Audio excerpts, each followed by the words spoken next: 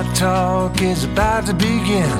Hey, hey, hey, come on in. Welcome back to the Thursday Buckeye Talk. We're talking offensive line. We're just saying, hey, this is going to be good. It's going to be good. We'll see if we can live up to how good the four offensive linemen and Greg Studrawa were, because they were good. We enjoyed the conversation we had with them Wednesday morning. Doug Lesmerises, Stephen Means, Nathan Baird. And we're going to dive right in on the Paris Johnson plan. And we all have been sort of fascinated by the Paris Johnson plan since it was hatched, which is him not playing guard, or him not playing tackle this year, him playing guard. So I asked Greg Studrawa, did you think about maybe moving one of the experienced tackles, Nicholas Petit-Frere or Thayer Munford, to guard instead? We talked about, what Paris Johnson kind of had in his head.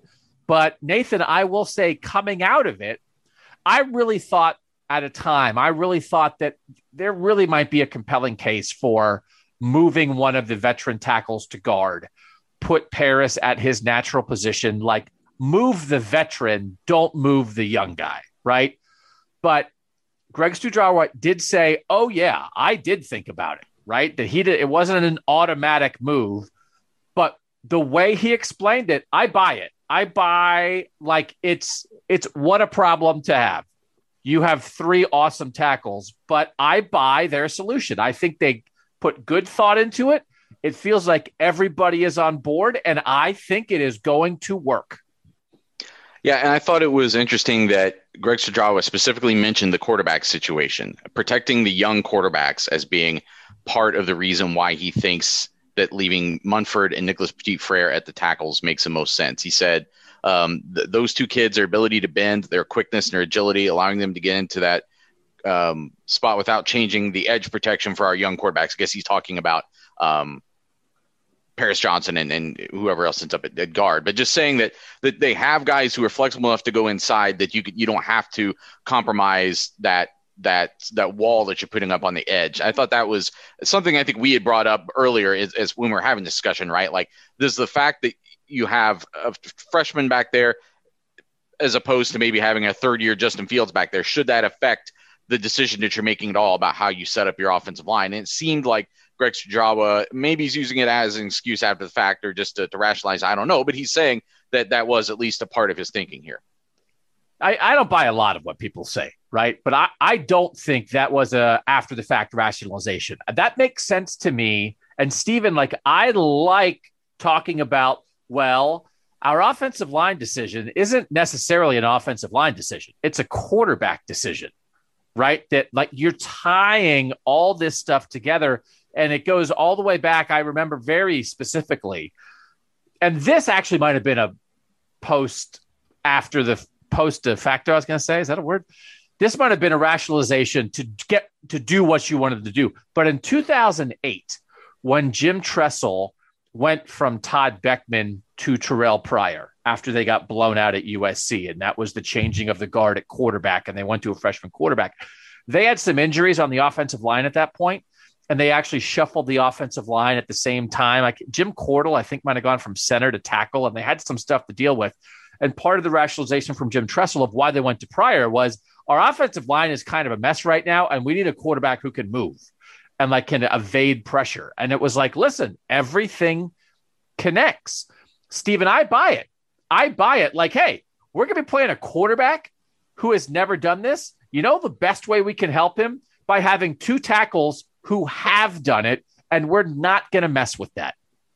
Yeah, and I think Paris, his answers today were very mature about the whole situation, but also his breakdown of the difference between guard and tackle. With tackle, you're on an island, and so as a first-year starter, we saw the bumps and bruises that Harry Miller had to go through. Imagine if he was going through those bumps and bruises while being on an island by himself and maybe giving up a couple of sacks as well. While on the interior, you've got help sometimes from the tackle you're with. You got help from the center. Sometimes you're helping the center. It's more of a collaborative effort. And so maybe it makes, even we think Paris is going to be awesome, but just in case he has some of those early season bumps and bruises that we saw with Harry Miller, it's less of a cost because the experience is still right next to him and Nicholas Petit-Frere. I think Paris Johnson's bumps will be smaller and shorter than most people's bumps. But I do think it would be silly to say he would have zero bumps. Again, I mean, I'm just an old person telling stories. Taylor Decker getting smoked by Khalil Mack early in his career is like, okay, it doesn't mean Taylor Decker's not good. It means that you haven't done this before. And sometimes when you haven't done it, you play guys who have done it. And it's not even about like getting the quarterback hurt. It's just about that quarterback who has never done it, like going to the line of scrimmage. And it's like, okay, well, the first time tackle kind of got beat a couple plays ago. What's going to happen now? Like, he is just Thayer Munford and Nicholas Petit-Frere are going to be his best friends. And I had previously, Nathan, thought about this. I was thinking about the young player. I was thinking about Paris Johnson. Like, listen, these tackles have shown what they can do. Let's start the clock on this guy being a tackle, because it's fair to him to play 2 years at tackle. It's good for the team, but it's fair to him, right? But that would be in conflict with the other young player. And so what triggered this for me is it wasn't a decision about like what's best for the old guy versus what's best for the young guy. There were two young guys at stake here, a second-year player on the offensive line and a second-year quarterback, and they had to protect the quarterback first. And that means Paris Johnson has to sacrifice. And maybe we did talk about that to some degree, Nathan, but that is not how I had thought about it. But when you put it that way, I am in total agreement, where before I wasn't in total agreement. And again, I think you hit on a smart thing too, which is that when we talk about protecting the quarterback, I think people automatically assume that it's preventing the sack that hurts him, but really it's more about just keeping the offense on schedule. I mean, giving the quarterback, this brand new quarterback, more opportunity to make the correct decision, not having to have a guy in his face or having fewer guys in his face when he has to make decisions. I think that's what it comes down to. Certainly protecting them physically is also part of it, but just kind of giving this offense more of a chance to succeed on every single snap involves putting those two guys on the edges. That has always kind of made sense to me. I mean, I don't know if we articulated it quite that way, but that always seemed like this. If this offense with Paris Johnson Jr. at guard and those guys at tackles is going to be better than if Thayer Munford had left and you had Paris Johnson left tackle and somebody else at guard. Like, that's always made sense to me. And so, I mean, to me, it's like Munford and Petit-Frere are A's. Like, they got A's last year and now they're taking the advanced class and they're still going to get A's. I really think like the first snap that Paris Johnson takes in his life at tackle in college, he might be an A-, like on the first snap. But an A- still isn't as high as an A. And like, he might be an A by week 3, but the other guys are A's and an A+ by the end of the season. But the other guys are A's right now. Mm-hmm. So why are we messing with A's right now? If your quarterback was Justin Fields, I think maybe you would mess with the A's because it's like, listen, it's going to be an A-. Justin's fine. And it might be an A+ by the end of the year. And also it's kind of fair to the young guy. But I'm all in on this. But I thought, Stephen, the thing you said about Paris, and I asked him specifically, like, did you think you'd be a tackle sophomore year? And he was honest. Can you, I mean, nobody's claiming Paris Johnson because Paris Johnson belongs to everyone. It would not be fair. Frankly, Garrett Wilson should also belong to everyone, but we've allowed Stephen Means to claim him. But we're not going to let that happen with Paris Johnson. He is mature. He is skilled. He is a great athlete. And he was honest, and he did not try to mumbo jumbo it. I said, like, did you kind of look at the depth chart and think you'd be a starting tackle as a sophomore? And Steven, he was like, yeah, I did. He looked at the depth chart. And so this is not his plan. And I love the answer because it's not just like, well, you never know. You can't make, I mean, people always make plans. His plan changed, which even gives me more respect for the fact that he is going right along with it. I mean, the plan to start as a sophomore a year ago, we were talking to this guy for the first time as an actual Buckeye saying, hey, do you think you can win the job as the right tackle and beat out another 5-star who was the number 1 tackle in his class? That was the conversation a year ago. But I think, you and also Bill asked an interesting question as well, putting the financial, the NFL aspects into this and how, left tackles get paid more, all that stuff. And you saw Paris start chuckling a little bit as Bill was asking the question. And another mature answer. I think what he's going to be able to show this year is that he's versatile, because he put his point frankly, unless you're a veteran guy in the NFL, you don't just get to walk into somewhere and go, I'm going to be a left tackle. You know, they might move you around depending on what. Now, he's probably going to be a left tackle, but the fact that you're coming up with a mature answer like that, and you're looking at it from that aspect and not just getting an attitude because you're not playing left tackle as a sophomore, shows that level of maturity that he has and looking at the bigger picture. And actually, it's not true.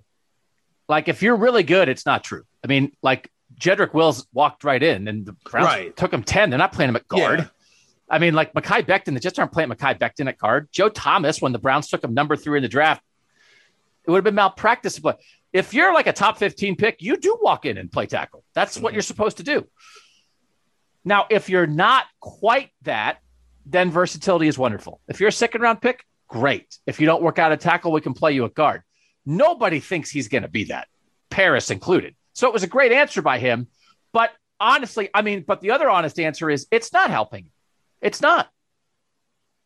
It would be better for him, for his future, to play tackle right now. That's not in dispute. It's not the end of the world that he's playing guard. So, but the versatility thing, when you're elite, you don't have to be versatile. You can just be you, because nobody ever says, well, versatile is if it doesn't work out, right? It's good for us to be versatile. Listen, if this writing thing doesn't work out, at least you can be on a podcast, right? But, you know, Ernest Hemingway didn't have to be on a podcast. Nobody ever said to him, Ernest, could you text? And he was like, I'm not versatile. I just do one thing. I write about old men and rowboats and the sea, and that's it. No text, no podcast.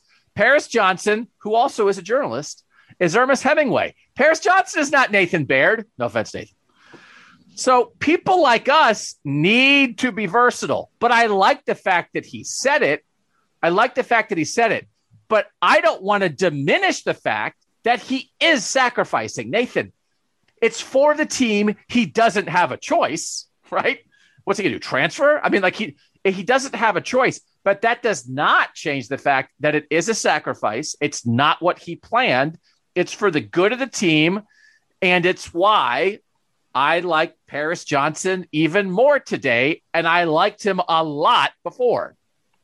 Yeah, and I think we've talked about this sort of thing before. And for me, it's always been, okay, sure, if you were playing left tackle, it would be better for him individually as far as developing himself into a left tackle for the next level. But I also don't think there's a very thin line there, because I don't think that him playing guard this year necessarily means he'll be less of a tackle down the road. You see what I'm saying there? Like, I don't think those things are mutually exclusive. It doesn't help him, but it doesn't hurt him either in the long run. Because if he's, it hurts him a little bit. It hurts him a little. Why? Because if you do the same thing for 2 years in a row, you're going to be better in year 2 than you would be in year 1. He's going to do a similar thing next year, but he's not going to do the same thing. He's not going to be on an island blocking edge rushers. He's going to have 1 year of being on an island blocking edge rushers, which is how you make money as a tackle. That's what they pay you to do. He's not going to do that at all this year unless something changes. So he won't be, I'm not saying he won't be a first-round pick, but I also guarantee it comes up in his draft analysis. Only played 1 year at tackle, whatever. But like, it doesn't mean he can't be a first-round pick. I don't know if how many guys there are who are. Now I think I've said this exact thing before in a podcast. I don't know how many first-round tackles have been drafted in the last 20 years who only played 1 year of tackle in college. I bet you it is not a lot. Because if you're good enough to go in the first round, you're probably good enough to start for more than 1 year, right? Even if you're at Alabama or Clemson or Oklahoma or Florida State or Ohio State, you're probably good enough to do that. He is good enough. He just doesn't get to. So, I mean, I agree it's not going to ruin him. But people want to see you do the thing they're going to pay you to do as much as possible. He's going to have 1 year of tackle film. That's it, Nathan. It's at least 8% less ideal. I mean, I refuse to believe that like playing guard and then tackle is exactly as good for his pro prospects as 2 years at tackle. I don't know how you could say that. No, I don't know that I am saying that, but I guess I am saying I don't know what goal he has that can't still be reached, even though he's spending a year at guard. Be the third pick in the draft. Be the third pick in the draft, like Joe Thomas was. I will agree that. Yeah, I think it's still. I will agree though. It's a conversation he's going to have when he goes around and talks to different GMs of why of the fact that he only has 1 year of tackle film, but also just the way we've talked about him and what we believe he'll be anyway. I think it's going to be a situation where look how awesome he was, and he only got to do it for 1 year. No, I agree. We're not debating whether he's going to be good. We're all assuming he's going to be like the best tackle in football, in college football, like the 1 year he plays the position. But I think, Nathan, it's weird. How weird is it that he's this good and he's only going to play the position for 1 year? That's just still a little bit weird. And it is weird because Thayer Munford's not supposed to be here, right? I mean, weird things had to happen, but I just think it's a little bit weird, but listen, let's make sure that we're putting in the right context too, which I think that as dumb as some NFL draft evaluators are, I think they will put it in the right context too, because they're going to look at it and say he only played 1 year at tackle because these other two NFL guys who came out of the draft the year before were ahead of him. It's not going to be the same thing as Nicholas Petit-Frere, who got to the end of last year and had a really good year, but only had 1 year because he couldn't beat out the guys in front of him who were borderline NFL players, if that. I think that's different, and I think it'll be looked at differently. I think if Paris Johnson comes out and is awesome as a guard, which he could be, and then is awesome again as a tackle, I don't really know that it's going to affect his draft status that much. I really don't. So we like Paris Johnson. Let's transition to Thayer now. Let's transition to Thayer because Thayer Munford is happy. He's so happy. It's so nice to see. His back was messed up, and Greg Studrawa explained it even more today. Not that we didn't know it. He is so happy with his position in the world right now and that he's healthy and he had a great year last year. And you can just tell he's feeling good. And Nathan, he said he thinks he can be the best tackle in the country this year. And I think it's possible. I think he could be the best tackle in the country this year. I think he also could be the third best tackle on his own team. And the difference between those two things might be like 4% difference, right? That because someone asked Nicholas Petit-Frere about like, hey, Nick, what do you think Thayer Munford said? He thinks he could be the best tackle in the country this year. You think he can? And I thought Nicholas Petit-Frere was going to be like, well, no, because I'm going to be, which would have been a completely reasonable answer for him to give. But what did you think of Thayer Munford? And Thayer Munford wasn't like staking his claim and being a jerk about it. He was showing confidence in himself, which was great to see because the guy has had some stuff he's had to deal with in his career at Ohio State. He really had a big time back injury and he's all the way back. Well, but it only came up because Greg Studrawa said it first. I thought Greg Studrawa outed some kind of private conversation that they had, putting that on paper for themselves. But then Greg Studrawa comes and sits in front of a Zoom interview and says it. So then we obviously all have to ask Thayer Munford about it later. So Thayer Munford was asked, Greg Studrawa thinks this. What do you think? And he's like, well, okay, since you're asking, yeah, I think I'll be the best tackle in the country. But, and then what did he follow it up with by saying, I'm not satisfied where I am. I need to get better, all that sort of thing. So it wasn't like a big boastful thing. It wasn't him coming in and just slamming the mic down. It was what you're saying, like that confidence. And I thought both him and Nicholas Petit-Frere, who we'll talk about later, I was intrigued by just what last year did for both of them as it relates to this year, because I think it's one thing to have confidence in yourself and to think something is attainable for you, but then you go out and attain it. Like both of those guys graded from a lot of people, a lot of outlets graded them as good or better than most tackles in the country, and they're both coming back. So what do you, after you've had that level of success for a year, get to a national championship game, etc., like what does that mean for your mindset coming into your senior year, or in Thayer Munford's case is senior year, second senior year, super senior year, whatever you want to call it. I feel like those guys could both be poised for another level just because they've set a new baseline for themselves, and now you get these 8 months to try to push yourself above that. So I was thinking to myself, we know that PFF graded Olave and Wilson as the two best receivers in the country. I was like, oh, they grade the tackles. They do have the ranking of the top 10 returning college offensive linemen. This is from February 9th. Number one is some center from Iowa, Tyler Linderbaum, and Thayer is second. But Petit-Frere is not in the top 10, which surprised me a little bit. But I know nothing about tackles, so why would that be surprising? Yeah, and most of the people on that list might be left side, and Petit-Frere is a right side guy. I mean, a lot of it's grades. I know his grades were good, but I just mean as far as how they end up doing these rankings, it's probably a bunch of left tackles. I don't know that that's true. I actually think it's not true. There's a couple guards in here. There's a Northwestern guy in there who's like a tackle, and I don't know. So the thing also that I want to write about, and I'm intrigued by, and I want to research a little bit. I think the idea is, I think I'd call it star blocking. And it's the idea that the Buckeyes have 2 second-year 5-star guys who were among the 10 best recruits in the country, and neither of them can start this year because they are blocked by like first-round draft pick veterans, and that Paris Johnson and Julian Fleming are in the same boat here. And they were the 2 best players in the class. Yeah. And they're just blocked. Like there's nothing, right? Julian Fleming didn't do a ton last year, right? And you could say, well, Jackson Smith-Njigba did, and he's done this. And I guess if Julian Fleming, whatever, had 50 catches last year somehow as a freshman, then maybe they'd move Garrett to the slot and Julian Fleming would start. I don't know. But like really, and this is what happens. I understand this is what happens, but Stephen, even though this is what happens at great programs, it also seems a little extreme to me that like Paris Johnson and Julian Fleming are just like, sorry. Because not only are they not just 5 stars, but they are among the top recruits that Ohio State's gotten in the last 10 years. And not only are they just blocked, but they're blocked by guys who are among the best in the country at their position. Yeah, I think what we saw within that 2020 class, though, is a lot of, I don't want to say resetting, but just improvement in recruiting talent at those specific positions as well. I mean, when Paris Johnson was talking about, I looked at the depth chart and I saw a clear way to the field.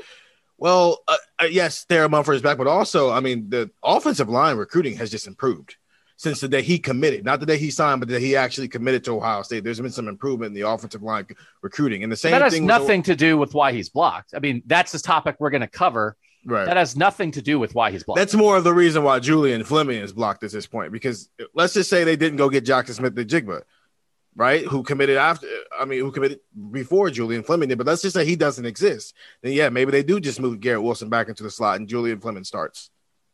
Nathan, do you think it's crazy? Well, they're blocked in different ways. I mean, Julian Fleming is not nearly the same situation because there's a third receiver spot there for Julian Fleming to go win if he wants to win it. Paris Johnson is also different because he does get to start this year, regardless of at his position. So, or his preferred position, the position he's destined to play. So, but I agree with the overall concept that this is, as much as we like kind of furrow our brows about it and there's consternation on podcasts about it, it is a good problem to have at the end of the day. If you just got too much talent that you have to shoehorn some guys in and it actually makes your team better when you do it, who's complaining about that? The actual thing is they're both blocked by people we thought would be gone. Because, I mean, Julian Fleming was the number 2 guy behind Chris Olave, who we thought was going to leave and go be a first-round draft pick. And then obviously Thayer Munford's situation is what it is. That's what this boils down to. 2 players who were supposed to be gone are blocking the best 2 players in the 2020 recruiting class. Yes, that's what I meant. That's the thing. That's the crazy part of it. That like it's kind of unexpected, it's unplanned. Mm-hmm. It's not that the younger guys really necessarily did anything wrong. I guess Julian Fleming could have a little bit more, but it's like there's a collection of talent above them that also wasn't expected to be here. I think Ed Warrener's feelings got hurt. Ed, I'm sorry. Ed Warrener's feelings might have gotten hurt during the interviews on Wednesday, and we'll talk about why after this on Buckeye Talk. Doug Lesmerises, Nathan Baird, Stephen Means, 614-350-3315 is how you can join the texts. And we heard, we didn't hear from the winner yet. Did we? Anyone see? No? I haven't checked, but no, we'll get him on soon. We need an idea for Friday. So Texter, if you're going to win the thing, you got to plan the show. Let's go. So congratulations. So Greg Studrawa was asked about what you said, Stephen, the idea that like the offensive line recruiting, they're in a better spot than they were ago. And then Greg Studrawa went into one of those of like, what I got here there was nobody in the room. And I'm just telling you from experience, if you criticize offensive line recruiting pre-stud at Ohio State, Ed Warner's feelings get hurt. And I think when he's driving around Florida now, he coaches at Florida Atlantic, and I know he listens to Buckeye Talk. I don't know that. He's driving around recruiting. He might be listening. He might catch wind. So Stud, you might get a little message. I might get a little message, but Stud also had not done great for a class or two, or at least, a couple misses here and there. But it is remarkable. And Nathan, at some point we're going to talk about, I would like us to come up with a pseudo depth chart because we got a lot of info. It is a reminder, Nathan, not that we needed the reminder. Room's in good shape. Like, I don't know if we're going to do like a best rooms thing, but it's like, we know what the receiver room's doing. Like, this room is in pretty darn good shape at the moment. Well, yeah, I mean, I think we talked about that earlier this spring when we were kind of laying some things out, and it kind of dawned on us like, man, this is actually pretty, you're pretty confident, like 2 deep all the way across, I think, right now with this offensive line, or pretty close to it. And like, we're hearing some names now that I don't even know if we were really thinking about at that time. So like Josh Fryer is getting mentioned more for what he's getting to do, but guys like that and Luke Whippler, I mean, they're getting talked about in good ways. DeJuan Jones, before he apparently has been banged up a little bit recently. That's why we didn't see him at practice the other day. But like, those guys are really not in the best 5 conversation that everybody keeps happening. I don't think. I mean, I think that conversation is pretty well locked down, depending on what happens with this true freshman who'll come in later this summer. But I'm pretty confident that we know who those first 5 are. But you're hearing more and more guys talked about as being reliable for that second level down if they need to go to it. And Steven, you even brought up Donovan Jackson. And I liked how you asked it. This is good. I like how you did it. You were like, Greg, you had Harry Miller, who was on Zooms a couple years ago, like learning as you went. Are you doing that with Donovan Jackson? And also, can he start? And it was like, la da da da da da da da da da, boom. And it was like, whoa, can he start? But that's a good way to do, and he didn't say, you're crazy. Now, I mean, but like, even the idea, because the idea of it with all they have is kind of crazy. But by the way, that's how good Donovan Jackson is, right? But just tell the good people kind of what they're doing with this guy, who is he the highest rated recruit in he's the the class? highest. Who's not here? No, he's the highest rated that's not here, and he's the highest rated guard Ohio State's ever had. He surpassed Wyatt Davis on that list. So they are looping him in though, right? Yeah. So just to preface this, back in 2019, Harry Miller did not early enroll. He decided to stay behind because he wanted to be a class valedictorian, which is an honorable thing to do, and it fits what Harry Miller is as a personality.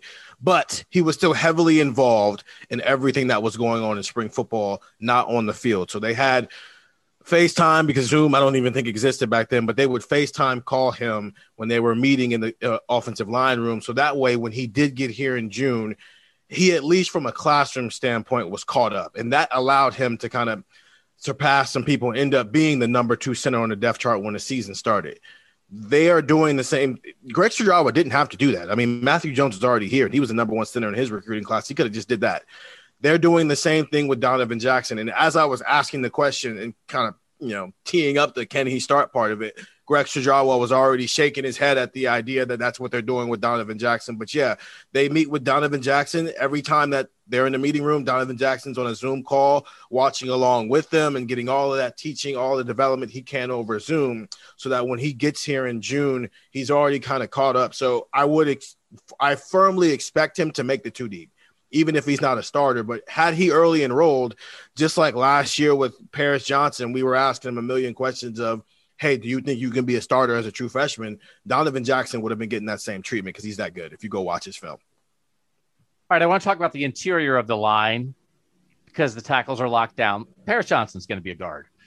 But Nathan, you were kind of saying, like, it does sort of feel like it's pretty locked in. I think we know who it's going to be.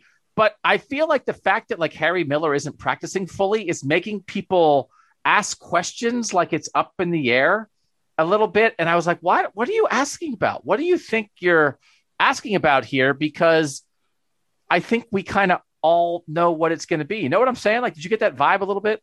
I did get that vibe. And sorry to say Josh Myers. Harry Miller is practicing. He's not practicing in full. He's not in contact drills, or he is doing those drills, but just not having contact all the time. And there are things he's not doing, I'm sure.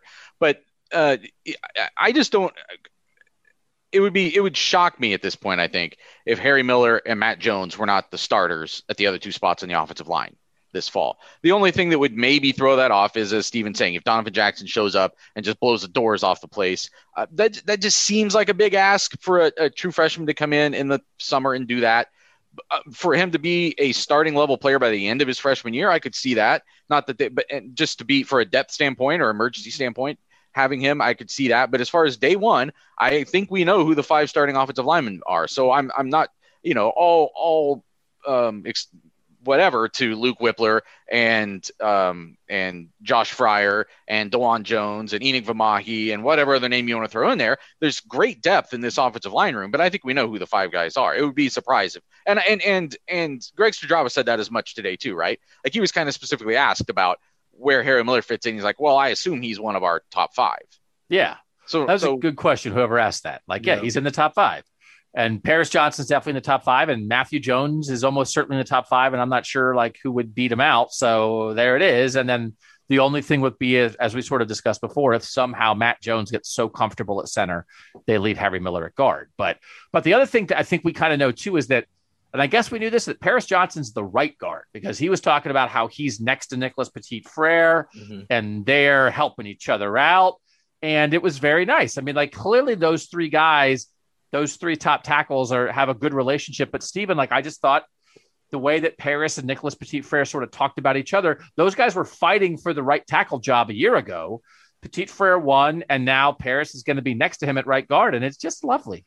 Yeah, I thought it was going to be left guard just because when he got thrown in there at Clemson, that's where they put him at first. And so he had to go over to the other side when Wyatt Davis had his own injury problems. But yeah, it's to speak of Wyatt Davis, Paris Johnson apparently was talking about it and said, hey, how did you and Wyatt do things? And Nicholas Petit-Frere made the point to say, I'm telling him it's not about what Wyatt and I were doing anymore. It's about how we are going to build this relationship here. So it is. Yeah, a year ago they were battling for a job, and now to see those two working together as literally the top 2 highest rated tackles that Ohio State has ever had here are now working side by side to try to, duplicate what Wyatt Davis and Nicholas Petit-Frere were able to do last year, but in their own way.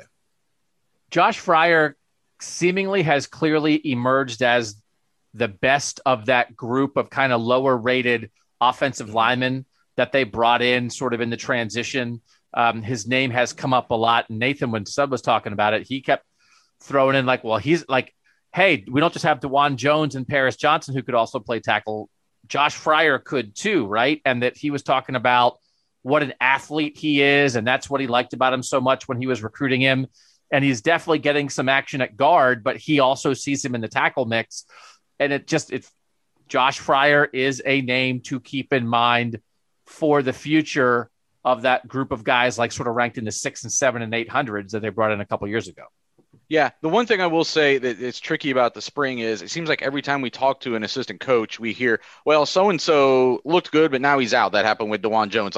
They've been cycling through some injuries, cycling through illnesses and stuff like that. So Josh Fryer, I'm not trying to take anything away from him. He may just be one of the guys that stayed the healthiest this spring, and that's helped him. But there does seem to be, as you said, Studrawa was very complimentary of him, from not just, hey, he's going out there and giving it a try, that he's doing good things as a football player. And I think we saw last year. I mean, we talk so much about we get so wrapped up in those first 5, but there's a reason Paris Johnson was getting guard reps in the playoff. It was because they had to go 3-4 deep at some of those interior spots to try to play a playoff game. So, again, I think this depth is a positive thing. Even if you don't really hear about Josh Fryer again until they absolutely have to play him, I think there's more reason to have confidence that he can actually do something when they do put him on the field. There were 4 guys in that class, as you kind of mentioned: Grant Toutant, Josh Fryer, Jacob James, and Trey LaRue. And yes, he is obviously, he was a number 510 player, number 28 guard in that class, has emerged. And that's what you clearly we're trying to do there. You take a bunch of guys who might be developmental,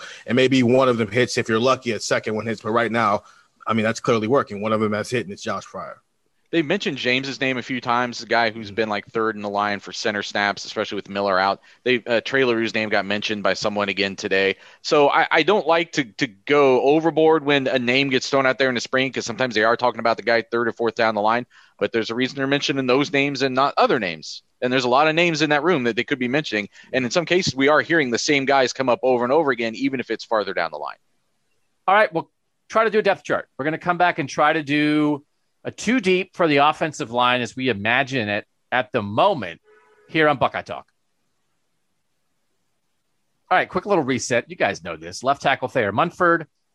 Let's assume left guard Matt Jones, center Harry Miller. That could be switched. Right guard Paris Johnson, right tackle Nicholas Petit-Frere. That's the offensive line we expect to see in Ohio State's season opener. Who do we think, Nathan? And we'll take into account that, well, actually, Paris Johnson is the third tackle. If Thayer Munford or Nicholas Petit-Frere got hurt, they would definitely slide Paris Johnson to tackle, and then somebody would move in at guard. We'll state that for the record. If it was right tackle, are we sure that he would move over to right tackle? Yeah, because that would have been the case last year, too. I think if either Nicholas, in a normal situation, had Thayer Munford or Nicholas Petit-Frere went down, he'd have just slid into one of those 2 spots. I think it's probably true. I'm just less certain of it than I am if it was left tackle. Well, who do you think would be the right tackle if it wasn't him? You think they'd keep him at right guard and play? I think their 6th best offensive lineman is probably not one of the other tackles. No, it's definitely a guard. So I think that's part of that it makes too. Sense. Yeah. So all right, we'll stipulate to that. So this is then okay. Who's going to be like the second team offensive lineman in warmups, right? When we go to the first game, or if they take the whole first team offensive line out because they're beating Minnesota by 50, who's the second team offensive line that they put in? Nathan, who do you think the tackles are based on what we know and the way Greg Studrawa talked today? I think it is probably DeJuan Jones on the left side. And on the right side, I don't know that I have a great answer. I mean, last year it was Max Ray that was getting that opportunity. So his name hasn't come up much, but he's a redshirt junior. That might be my inclination that that might be him still right now. Josh Fryer in the mix also, though, right? And Josh Fryer. That's the guy that like Stud brought up don't forget him as a tackle. So, Steven, do you agree with that it'd be DeJuan Jones probably at left side and either Ray or Fryer at right tackle? Yeah, I just said Ray, though, when I put it out, just because I have Fryer somewhere else. But, yeah. Okay, so who do we think the second team guards are right now, assuming that – right now? Well, no. In September. By season? Okay. By the season. Steven, by the season. Who are your 2 guards? Josh Fryer on the left and Donovan Jackson on the right. So I think I agree with that. Because I think they had Josh on the left when they put that little video of him rubbing his stomach. I think he was on the left. So you think it's more possible? See, I just think I know Ray played well last year in his time, but I just think it might be more like Fryer's at tackle, and it would be like Donovan Jackson and Enoch Vamahi at guard, right? That's possible too, right? Sure. I wouldn't rule that out either. I mean, Vamahi is a pretty highly rated guy who's been around a little bit. This is his 3rd year, right? Coming into his 3rd year. So is Ray, though. I mean, Ray was 121 in his class. That's true. So it's not like, they got options, man. That is the thing. As much as we have kind of talked about offensive line recruiting being sketchy there for a while, it does seem like they have a lot of like top 150 guys. Matt Jones was like a top 75 guy. Like sometimes we think of it, we forget about that middle with their offensive line sometimes because we remember the studs. The actual, not Greg Studrawa, the actual studs, and then we remember these like guys in the 600s, or 400s, whatever. But they get a decent chunk of those middle guys, those 100, 200 level guys. So who's the center, Nathan? Harry Miller's the center, and he's the starting center. We already did the start. We do that. You forgot we were doing. It's the second team. Yeah. Well, second team center. I would say Luke Whippler. Is it Whippler or Weipler? Well, that's the thing. It's not Luke. Yeah. We thought it was Whippler, but the point was very clearly made. I almost asked about it, but I wanted to make sure that I wasn't just being a ding dong. But it was said Whippler multiple times today, like by the SID who was running the show with purpose.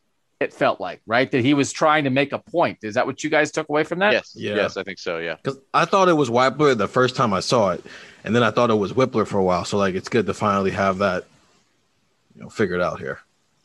Luke Whippler got asked a question about like being from New Jersey that may as well have been like, hey, what turnpike exit do you live near? You're from New Jersey. Like one of those questions like, oh, you're a tough guy from New Jersey, unlike these soft Midwest guys. I mean, my God, Josh Fryer's from Indiana. Could he be more of a wuss? But you're from New Jersey, and everybody who lives in New Jersey is in The Sopranos. It's like, what are you talking about? That's your question? Snapping. So, like, if that's your question, I'm ready to write a 1,000-word story about how we've been mispronouncing his name for 2 years. That is far more interesting than any New Jersey. Oh, New Jersey? Is that on the other side of the Atlantic Ocean? How long does it take to get to New Jersey? Has Ohio State ever had a player from New Jersey before? God.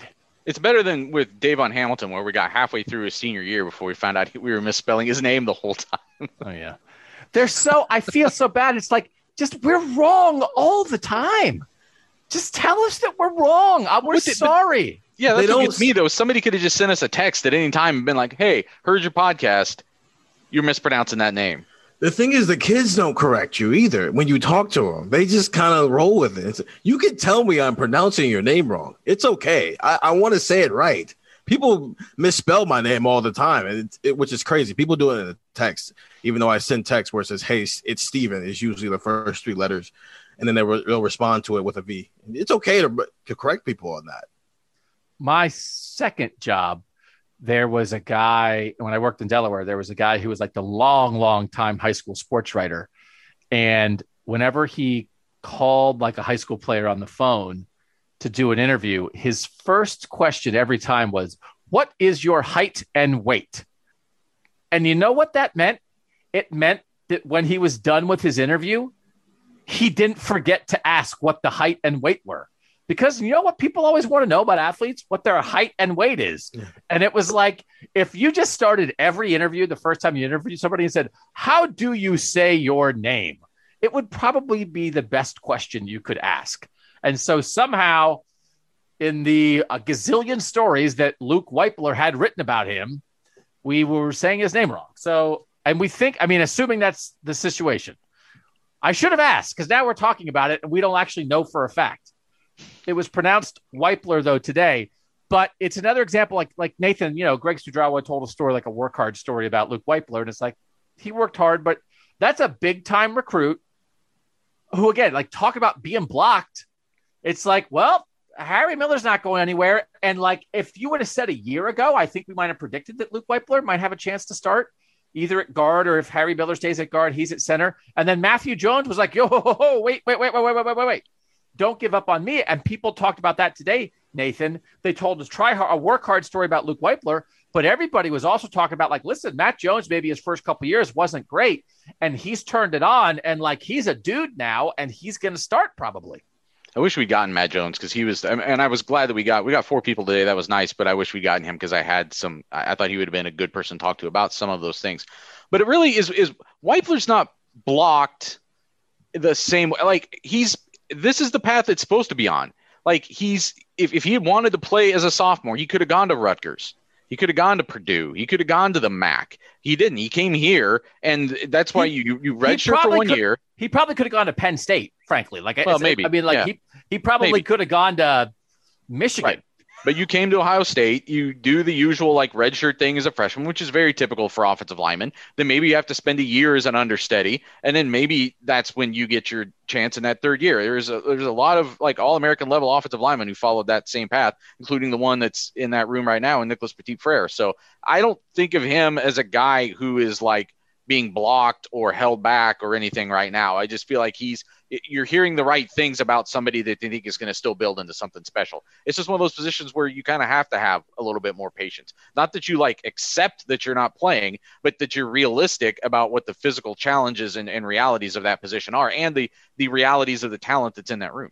I agree. And also he had to put some weight on. He was 285 when he got there. He's 300 pounds now. So there's that growth on it. I agree with that. But for the sake of just having a conversation, if he was blocked by anybody, it's Thayer Munford being here. Because if Thayer Munford's not here and Paris Johnson is now the left tackle, there's an opening at a starting guard spot right now. And then maybe he's on the same path as Harry Miller, where as a sophomore, he's a guard, and Harry Miller as a 5-star who might be ready to leave after 3 years. That's when he takes over as a center. Thayer Munford's inspiring return for a 5th season and all the lives he ruined. And the devastating chain reaction it caused. I just love it's. I'm not being facetious. Like, it was great to see Thayer Munford just be so excited about what's going to happen this season. But it is another reality. We're just telling you the things that happen all the time. But there are just there are some things that are happening that are very clear. Okay, so then next year, right? So Paris goes to tackle next year, but it's possible that like Harry Miller and Matt Jones are back, and Donovan Jackson might be like, it's time for me to start. And like Luke Weipler's like, what am I doing? Where is my, that like, that's just the world, right? I mean, maybe Harry Miller and Matt Jones will go to the NFL, but like if they don't, you would potentially have like those 4 inside guys, Jones, Miller, Weipler, and Jackson for 3 spots. And I don't know that any of them can play tackle. And like, that's the world, baby. Like that's where this is. This is what happens when you have like number 2 recruiting classes year after year after year. I think the line's in a good spot, Nathan. Like in conclusion, I don't like to do a lot of in conclusions. This is my book report. In conclusion, the offensive line should be very good and Buckeye fans should be excited about it. But like, it's true, right? It's true. Yeah. I mean, my first year on this beat in 2019, when they encountered some, injuries and things on the offensive line, I felt like there was more of a kind of hold your breath a little bit. Not that they were going to, Josh Alabi could come in and like play that role, and whoever could come in and be that second level. Nicholas Petit-Frere came in and played fine against Northwestern for the most part, but you didn't have to get very far down that depth chart to where you started to have real concerns about whether that group of guys was ready to play Big Ten football. And I don't think you go into this season thinking that about this offensive line at all. You go in thinking like, wait a second, they're not really talking about this guy. I thought just last year they were talking about this guy as being pretty good. And it's somebody who's maybe like 3rd on the depth chart, but you actually think they could be a pretty solid offensive lineman. So this could be, we always talk about it in terms of like, could Ohio State have one of the best offensive lines in the country? I would absolutely think they right now have to be among the deepest offensive lines in the country as far as just like proven talent. 2 things. One, your room is healthy when you're trying to throw people out and say, maybe they're not going to be a starter. And you have to be reminded that also he was a top 120 recruit, just like the guy you're trying to replace him with is. And also, when your room is this deep, of the second team we just named, basically DeJuan Jones, Josh Fryer, Luke Weipler, Donovan Jackson, Max Ray, how many places could that be somebody starting offensive line in the Big Ten right now? Oh, yeah. And what would they be ranked if you had to rank them? What would that, obviously, if Ohio State's number 1, where would that second unit be? Among offensive lines in the Big Ten? Now, listen, it wouldn't be the offensive line at Wisconsin. I'm not saying it's top 3 or even top 4. Northwestern. Not at Iowa, but right. Iowa, probably even Michigan. But like, it probably would be at Maryland. Probably would be at Nebraska. Probably would be at Purdue, right? I mean, Nathan, not the. Yeah. I mean, I said that earlier, yeah. But I mean, like, if that's what we said, it's like, oh, who's Purdue starting offensive line? It's like, well, it's like 4 guys who were top 200 recruits and this wild card from the state of Indiana who's like an incredible athlete who's learning his way at tackle, which is DeJuan Jones. Purdue would be like, let's roll, baby. Yeah, I mean, go look at any of those teams you just named and how often they get players at any position that are in the national top 200, let alone 4 or 5 offensive linemen to have on their team at once. It's unheard of for some of those teams, the Big Ten. Mm-hmm. That's the dynamic of Big Ten football. It's why I bring up things like Purdue to sometimes remind people of the world that they're living in here, that there's a separation. So I think you're right. I think the majority of Big Ten teams would trade their offensive line for that second string offensive line in a heartbeat. And I'm gonna cut and paste, and I'm gonna move this higher in the podcast because I already did the conclusion, and I'm gonna get my grade marked down. This is like a post. It's like a PS. PS. It's the bibliography. The bibliography is acknowledgements. Yeah. DeJuan Jones at some point has to go from potential curiosity, hey, to something, right? This is his 3rd season. It doesn't have to be this fall, but it probably has to be next spring. And we did mention it, Nathan. It's like we're all intrigued. We all think there's potential. He's come a long way. He was kind of raw as a football prospect when he got here. But at some point, if it doesn't flip, someone's going to pass you, right? And so, next year, Munford and Petit Frere are gone. Paris Johnson's definitely one of the tackles. There would be a spot for DeJuan Jones, but he probably also, as a second-team guy, and he's been a second-team guy in the past, he probably needs to show a little bit. And as Greg Studrawa said, he's out at the moment. And, it's not the end of the world, but it's also starting to be DeJuan Jones' time at some point. Greg Studrawa was also very complimentary of how DeJuan Jones was playing before he encountered whatever injury he has this spring. So there's that. Again, it's one of those guys, though, that look at where he came in as far as his recruiting rankings. I think if he wasn't just the behemoth size that he was, then I don't know that we would be thinking of him with as much urgency as we kind of are now. But because he was that size and that was so intriguing, and then because he did flash some things, I think from the time he got here, right? Like, he turned some heads when he got here, and people were like, oh, he's actually probably, they thought he was a project, but maybe he's a little bit farther along. And then he has some nice moments on special teams and gets in and plays some second string minutes and has some nice blocks, and they show him pumping his fist as he's running down the field and stuff. So he had some of those moments that I think accelerated in people's minds how quickly he might be able to do something. So he's one of those other guys that I'm not super concerned about, like how quickly he has to get there, because they don't need him to start this year. He's got a whole nother year to develop. It's more like, is he ready next year when they might actually really need him? He also just might be Josh Alabi 2.0, where he's just a really awesome 6 offensive lineman where if somebody's hurt, he comes in and the train just keeps moving, because Josh Alabi was pretty solid when he was out there in 2019. Yeah, that could be his destiny. I think the upside, right? Like we've had enough talk of the upside. And again, I don't think I ever wrote it, but I talked to Greg Studrawa, 2 bowl games ago, and he was talking about, he thinks this guy could be a first round pick with the natural gifts he has. Right. And so you hear that and it's like, I kind of, what's the phrase? Not that I won. But I sort of think, I think he's maybe more than one of those guys who's a 1-year starter as a 5th-year senior.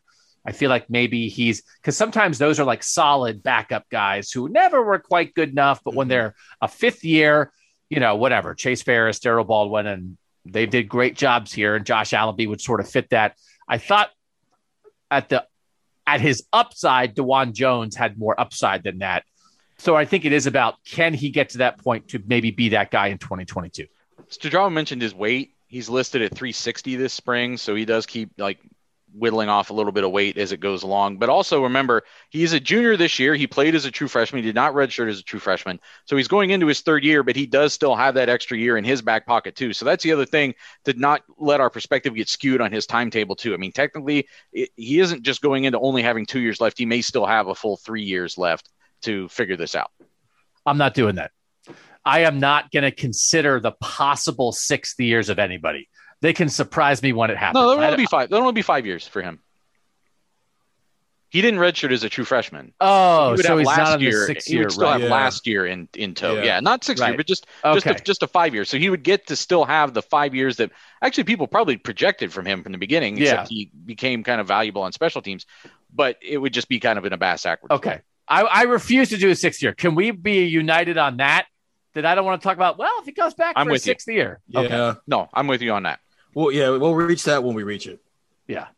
If he's here in 2025, he could really do something. Okay. I think people should be enthused about this offensive line. And I think people are, but talking today, maybe even a little more enthused. Recruiting coming with the Buckeye Future Friday pod on Friday. We'll have a big weekend pod after that. And then they're getting ready for the spring game, baby. So, and it also does sound like we may have a chance to watch a little more at some point between now and the spring game. We don't know the specifics, but that idea was floated and wholeheartedly embraced by every member of the Ohio State Beat. So fingers crossed on that. Thanks to you guys for listening. Try the text at 614-350-3315.